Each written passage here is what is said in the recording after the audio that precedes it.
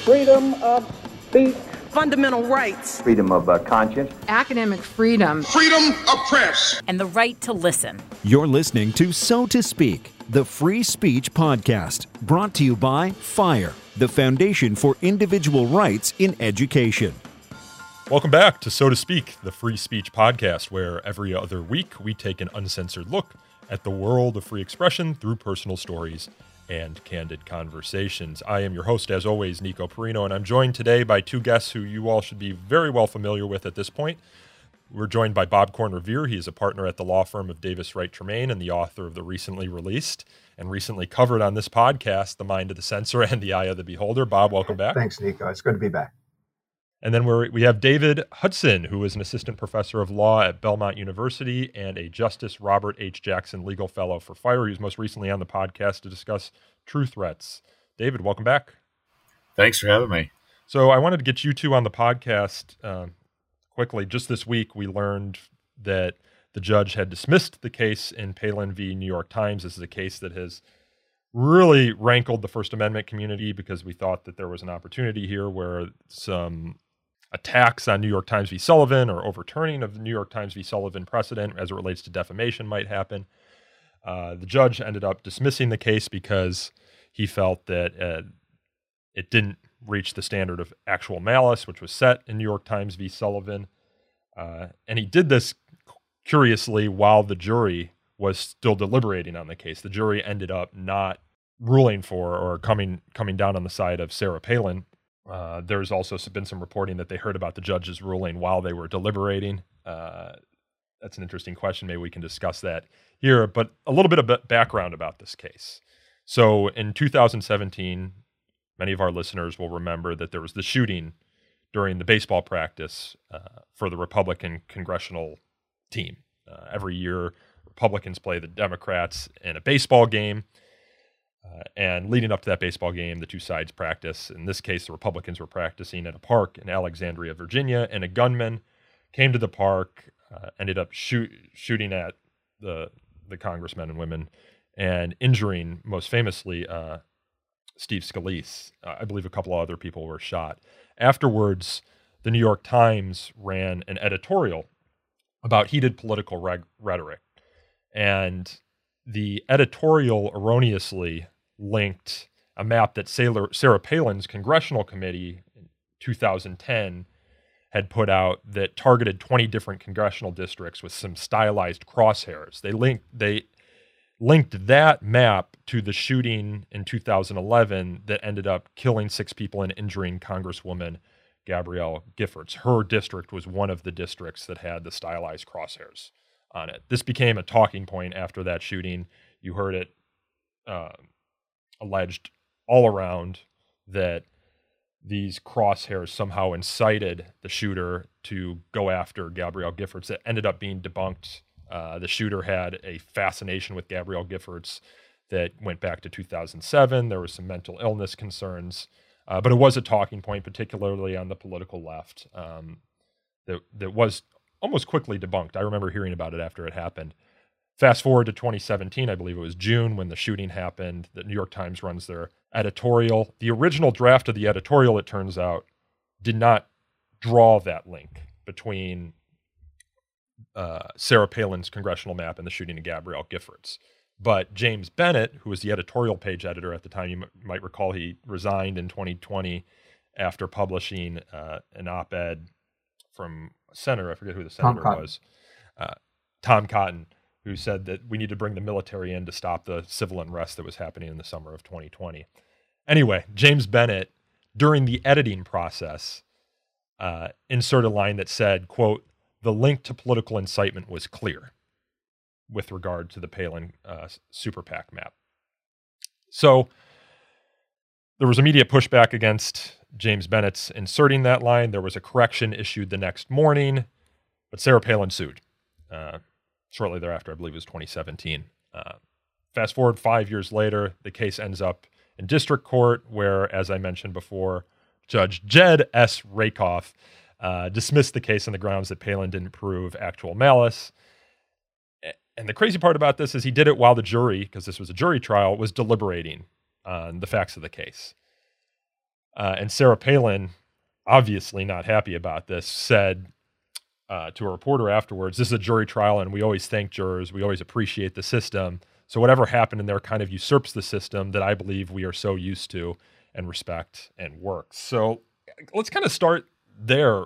How odd is it that a judge is going to come in and issue a ruling like this while a jury is deliberating during a jury trial? Well, it's highly unusual. And typically, if the judge is going to overrule a jury's decision, that comes after the jury actually decides. Here, he sort of preempted that and announced his own decision and announced it to the parties, not to the jury, to basically, as he said, as a matter of fairness to both sides, saying that the plaintiff had not made a prima facie case. The jurors did not intentionally become aware of it. A few of the jurors had push notifications for news on their phones, and that's how they discovered that this happened.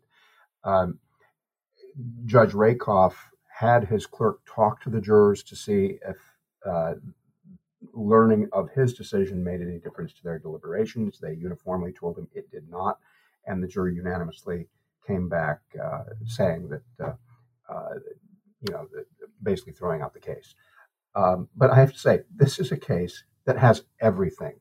I mean, think about it. You have polarizing political figures. You have the newspaper of record, which is the source of the leading precedent on defamation in the First Amendment, New York Times versus Sullivan, back, decades later, to defend that standard. You have unusual procedures, both at the district court before it went to the Court of Appeals, and then later with this latest decision. You have twists and turns, unexpected outcomes, and ultimately a ruling that the Times did not defame Sarah Palin. So it's notable for all of that. And all of that is happening against a backdrop in which at least certain justices are suggesting it's time to reconsider the precedent in New York Times versus Sullivan. So this is a case that has everything. Yeah, and I want to work on that background for our listeners because they might not be familiar with what defamation law requires in order to prove it against in order for a public figure to prove it, or the facts of the New York Times v. Sullivan. But Bob, before I turn that over to David to kind of go over that background, why would the judge do this in the middle of jury deliberations? Is there a reason? Well, he said that the reason was so that the both sides would be aware of it, that he understood that there was a likelihood of appeal. He wanted to give them the benefit of his thinking. And of course, he was doing it just with the parties, informing them and not informing the jurors. You can say it's a judgment call, but it is highly unusual. You don't really see this. David, what's required of Sarah Palin to win a case such as this?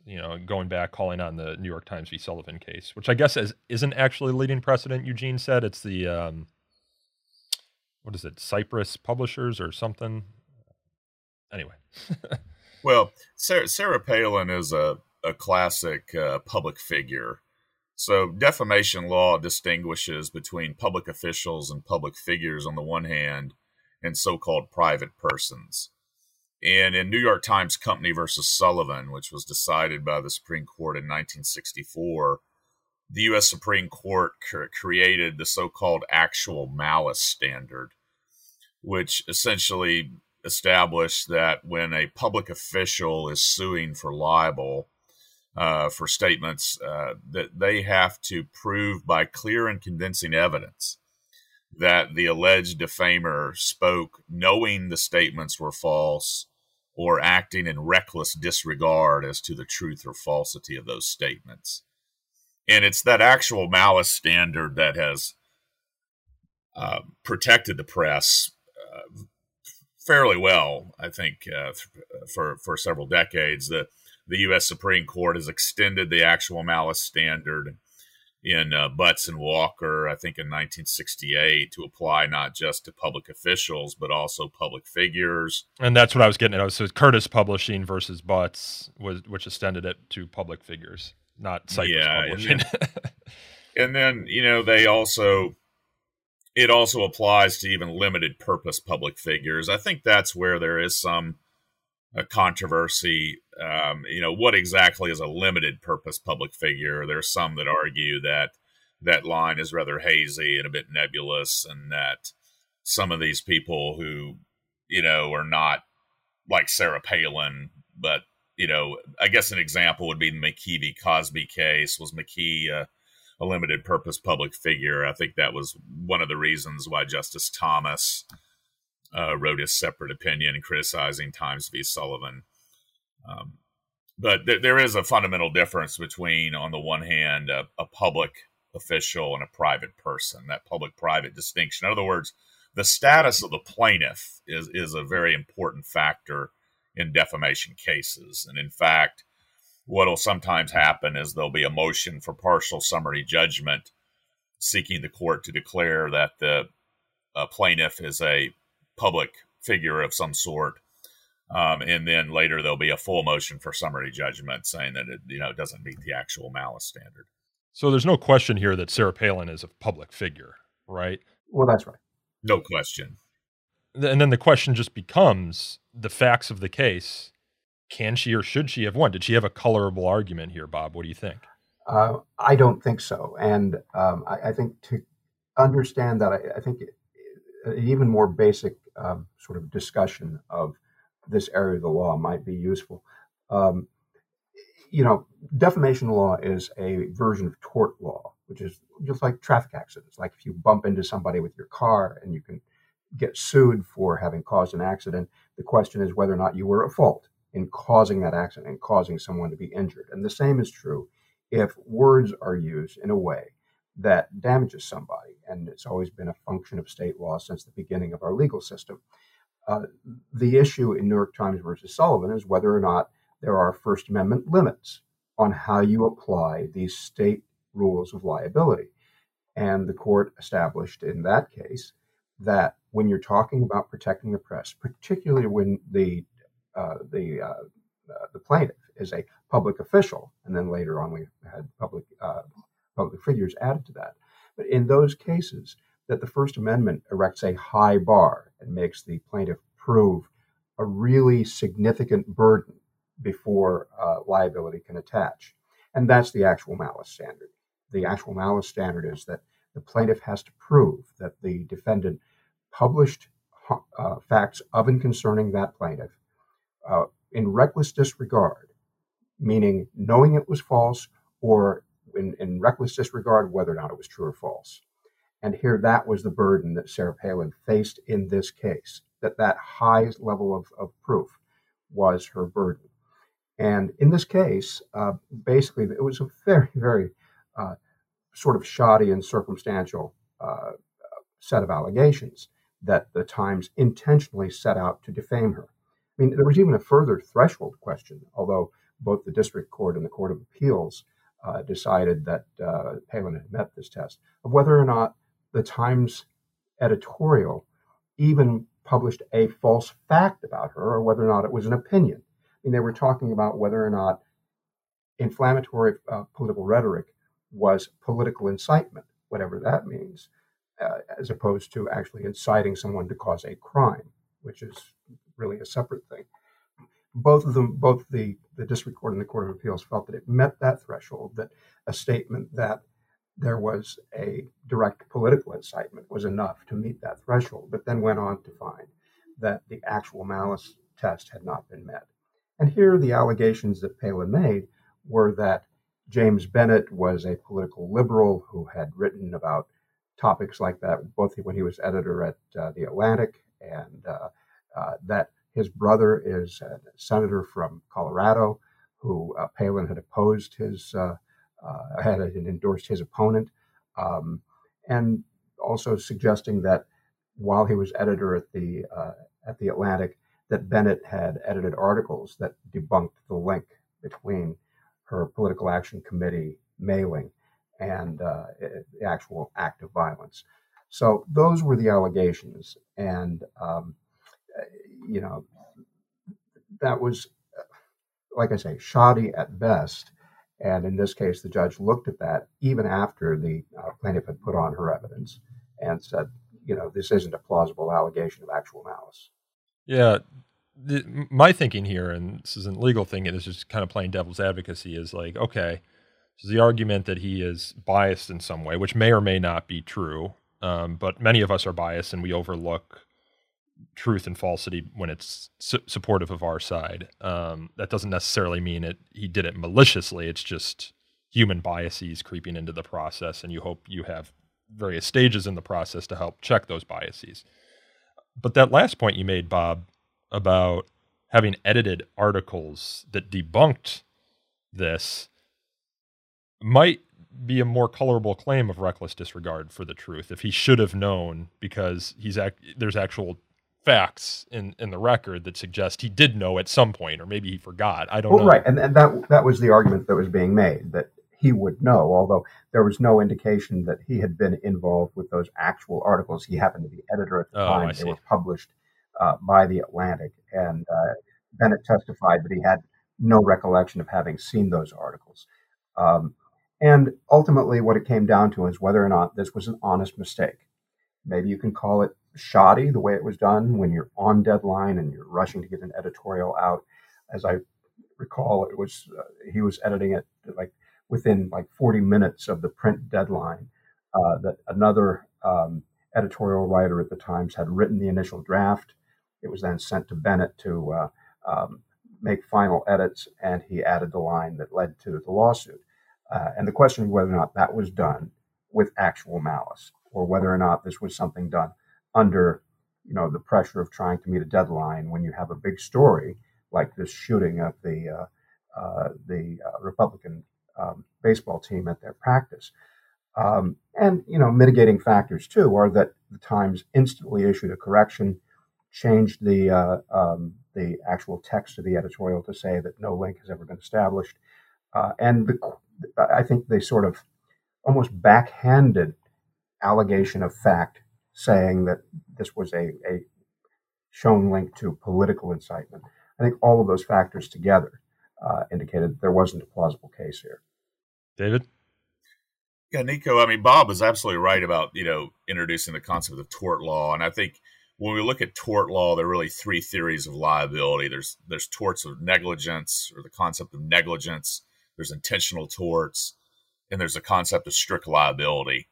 And I think what this case shows is there's a fundamental difference between somebody being possibly negligent in them rising to the level of recklessness or intentional conduct, right?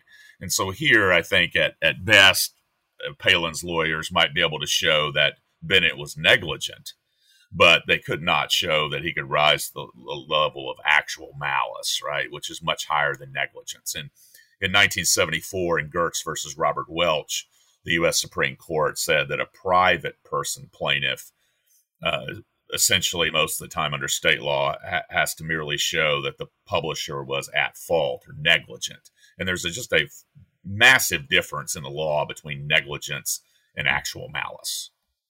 Yeah, it all comes down to the standard, which is why, journalists are so nervous about whether or not the Supreme Court would revisit the precedent in New York Times versus Sullivan. Yeah, there are a lot of the standard's very high to meet if you try and sue a newspaper for factually incorrect reporting, right? Especially if it's reporting on a public figure or public official, but people still do it. Are they ever successful? What does a successful claim look like in one of these cases? Well, it is possible to prevail. David, you might have more ready examples of public officials or even public figures who have prevailed.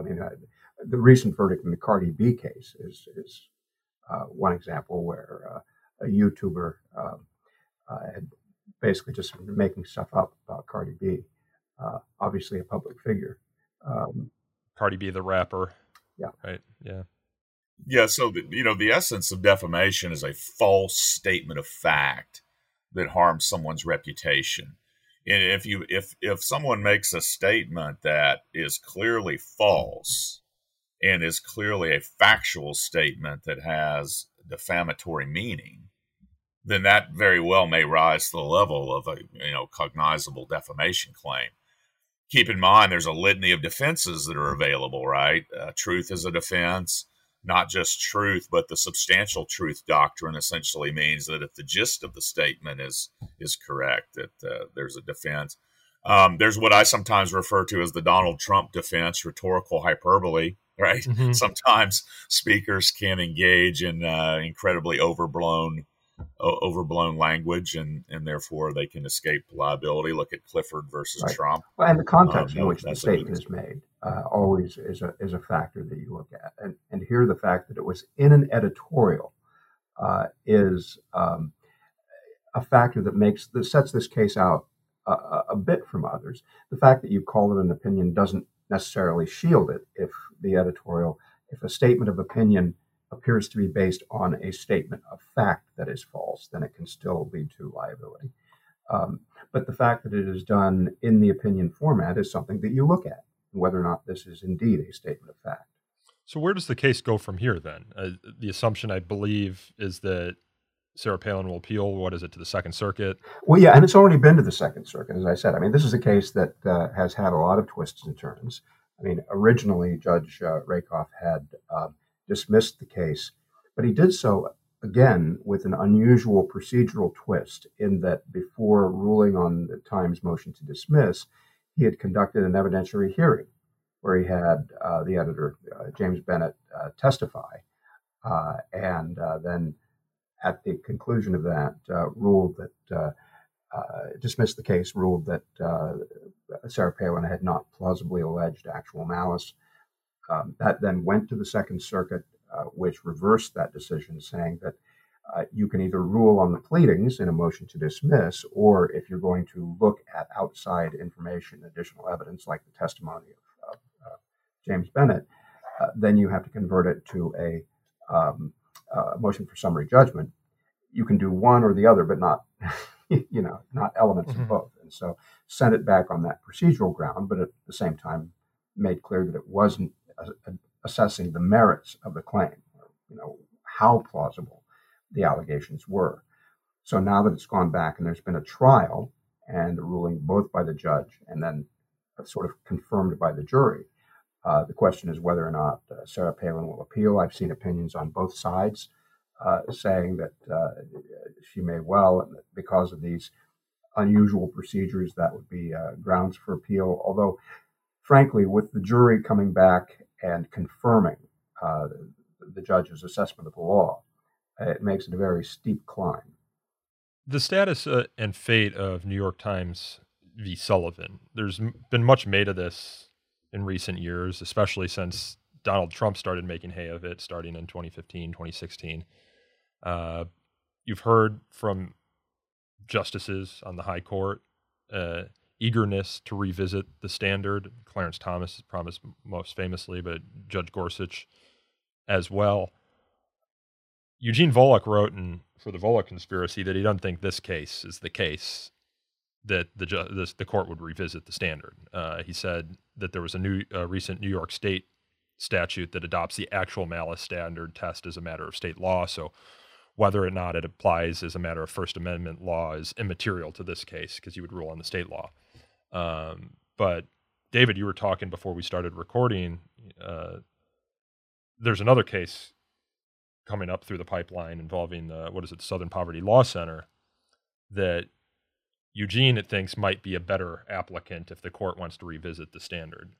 Yeah, some have mentioned this case. It's Coral Ridge Ministries Media versus Southern Poverty Law Center. I think it's docket number 21-802. And it involves... Of course you know that. Well, I looked it up today. See, the thing about it is Times v. Sullivan was decided. It's a civil rights decision. It's not just a First Amendment decision. It was decided at the height of the civil rights movement when various Southern officials were suing media entities for defamation because they were reporting about various human rights and civil rights abuses that were taking place, particularly in the South. And the actual proceedings in the Alabama state courts were a joke, in a sense. You had a racist trial judge. You had, statements of clear public concern, the most important issues. And you also had the media facing a staggering amount of libel lawsuits all across the country. And that's why Anthony Lewis, in his famous book, Make No Law, says that Times v. Sullivan didn't just constitutionalize libel law, it also saved the civil rights movement. Well, there are now some that look back on that and say, well, maybe the court realized the complete unfairness that occurred in the Alabama state court, where the all-white jury imposes a $500,000 state libel law judgment against the New York Times. And so the court came in and created a standard to try to correct things. And critics say, well, maybe they overcorrected it, particularly as Times v. Sullivan and his progeny developed. And so what the petition does in the Coral Ridge case, which involves a religious group that makes statements, biblical statements against homosexuality, essentially, citing Leviticus and such.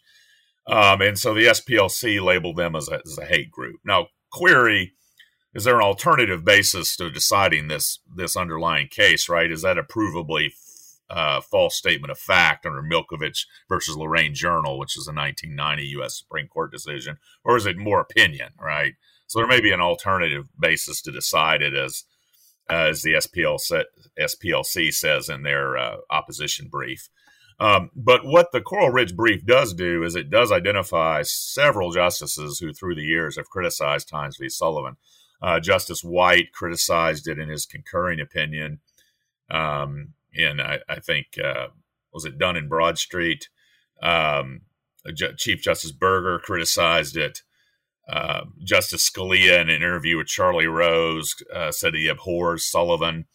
And then Justice Kagan wrote some things about Times v. Sullivan in a 1993 Law Review article.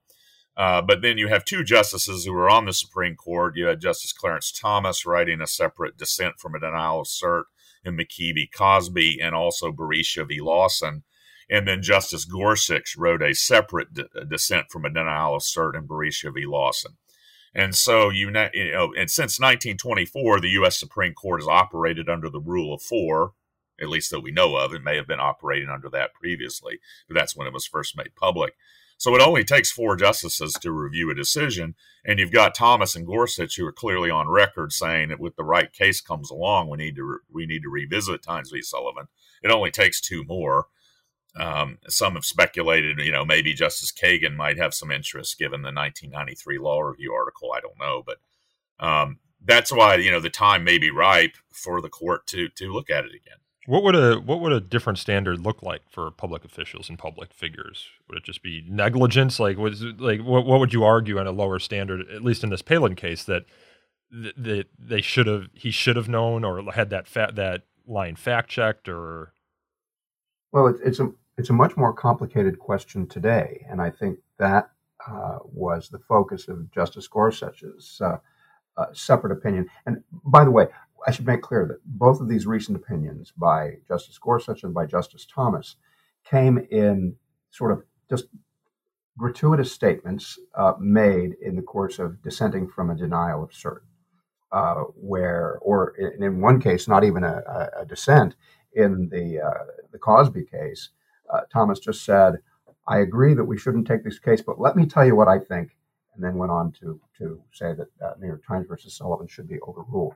So these aren't really opinions of the court or even dissents from opinions. They're in denial of cert, but they tell you where those justices stand. With Thomas, I think not a huge surprise. His position is that the New York Times versus Sullivan does not comport with his originalist understanding of the Constitution, that it was adopted as a policy matter by the court in 1964. Justice Gorsuch gives what I think is a much more thoughtful analysis, although I don't agree with it, but still says that he doesn't see an originalist argument for New York Times versus Sullivan, and even suggests that the notion that the First Amendment is designed only to prevent prior restraint may have been what the framers wanted, although the ship has long sailed on that theory. But then he goes on to say that things are so different now because the power of gatekeepers has eroded, that everyone can speak to the world through the internet, and all of these issues make the determination of what is factual a much more difficult issue. He raises a number of questions that are serious questions that people are groping with today, both as a matter of policy, but also as a question of what the doctrine should be. And so your question about what a new standard would look like is much more complicated in this world as opposed to the world of 1964, when you had, a relative handful of gatekeepers and prominent media organizations with professional journalistic standards and all that comes with that. So if the court were to take up the question again, it would be a sort of a real question of how they would view these issues. And remember, we go back to Times v. Sullivan. There were some justices that thought that Times v. Sullivan didn't go far enough in its protection of the press, right? Justice Hugo Black, Justice William O. Douglas. I mean, they were wanted to say absolute immunity for the press when they report on. Certainly for reporting on public officials. Yeah. What would the risk be? I shouldn't say to the First Amendment, but to the culture of free expression in America be, were America to lose the New York Times v. Sullivan standard, not just culture of free expression, but also the free press? Well, I mean, this is the kind of thing that the term chilling effect was coined for. I mean, a chilling effect means that you can intimidate the press or anyone else into silence if you can make a credible threat of what would happen. And I'll give you an example. I mean, it's well known that the protections for free speech in the United States are much more robust than they are even in other countries that enjoy protections for freedom of expression. England, for example, and under their libel laws, it's much more easy for a plaintiff to win a judgment, even a public official, than in the United States. And in 2014, Cambridge University Press withdrew a book that it was planning to do on Vladimir Putin, alleging corruption and various things. And because of the threat of libel under English law, that title was withdrawn. In the United States, you don't face that kind of chilling effect and that kind of self-censorship. But if you change the rules of liability and have a more, say, European approach that allows plaintiffs a lot more latitude in succeeding in a libel claim, I would expect to see more of that kind of thing. I was recently having a conversation on this podcast with the official biographer for George Orwell. And I read the biography, obviously, before the conversation. And one of the things that was a through line through George Orwell's life was were the defamation considerations that he and his publishers needed to consider with every book he wrote. There were a lot of books or manuscripts that he submitted that just got chopped up because of the defamation considerations. Some that never got published because of the defamation considerations. His first book about his time in Southeast Asia, for example, he had to change all the names, and there was to get not only go far away from having any colorable claim that he was defaming anyone, but to go very far away. So to lose New York Times v. Sullivan, if nothing else, would be a boon to insurers, right? They can charge much higher rates. And to attorneys like yourselves, who would be much busier, right, defending some of these claims. I mean, there's nothing stopping someone from filing a defamation lawsuit if they want to. It just doesn't get very far. And you have these anti-SLAPP statutes that help even more. Well, that's right. And one of the questions that I often get when I talk to a prospective client is, can I get sued if X happens? Well, the answer to that question is always yes. Right, because anyone can bring a lawsuit, as you say. The question is whether or not they're likely to win. And that's where the legal standards, the thresholds, are critical. And having strong protections and presumptions in favor of free expression are what separates the United States from other countries. And as I say, even countries that otherwise have protections for free expression, just not the same protections that we have. Yeah. So, David, to pitch it over to you. Anything else to add on the question of what a standard might look like if it was less than the actual malice standard for public officials or figures, or what the effect would be, to get to my latest question, on the culture of free expression and a free press in the United States?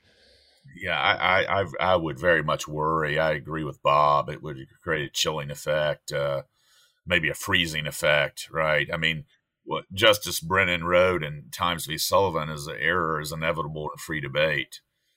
And I would worry about a lesser standard, that it would not be sufficiently protective of freedom of expression. And that's why, not to be a shameless sycophant, but that's why Bob's book is so brilliant, because he identifies the easy impulse of censorship and why we need robust protection. I always remember Justice Brennan's line in Times v. Sullivan: a profound national commitment that debate on public issues should be robust, uninhibited, and wide open, and often include vehement, sharp, and caustic attacks upon public officials.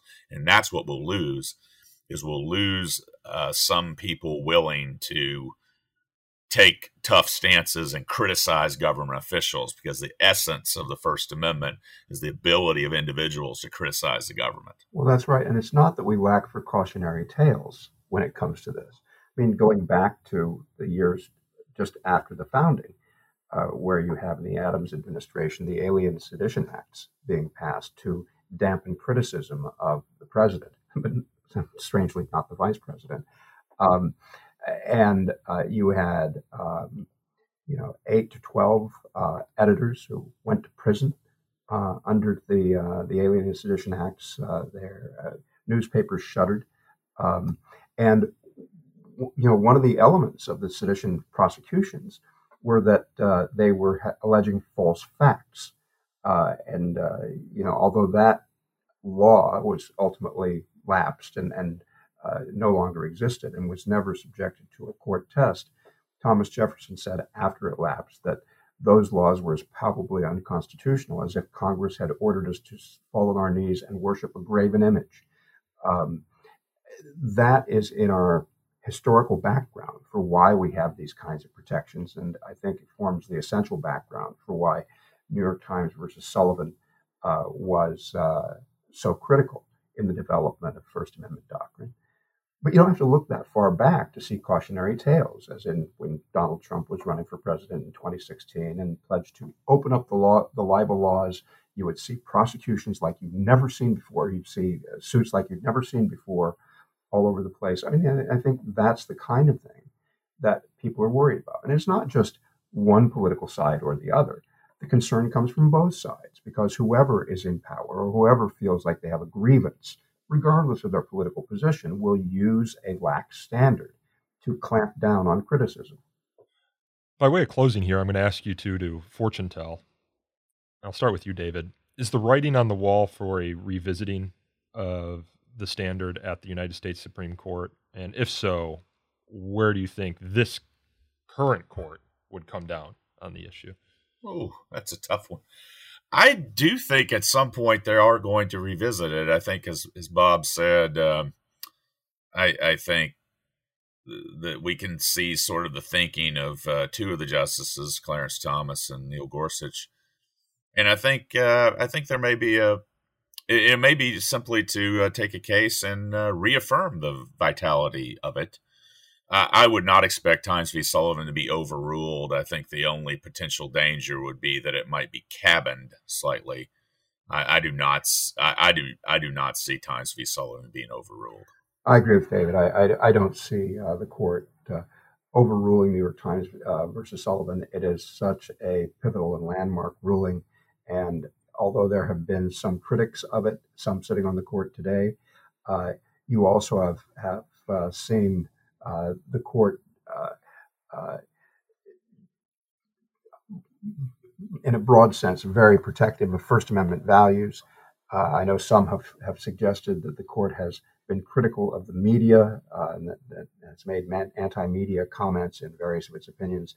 I tend to think that's reading the tea leaves just a bit too much. But I would also agree with David that if there is a re-examination, you may have the court looking at some of the changes in the media landscape that have occurred in past decades and try to come up with a standard that acknowledges those changes. What that will look like is anybody's guess. I think we'll leave it there, gentlemen. I appreciate you coming back on the show. Bob, David, Always hope to have you both back on sometime again soon. Yeah, thank you.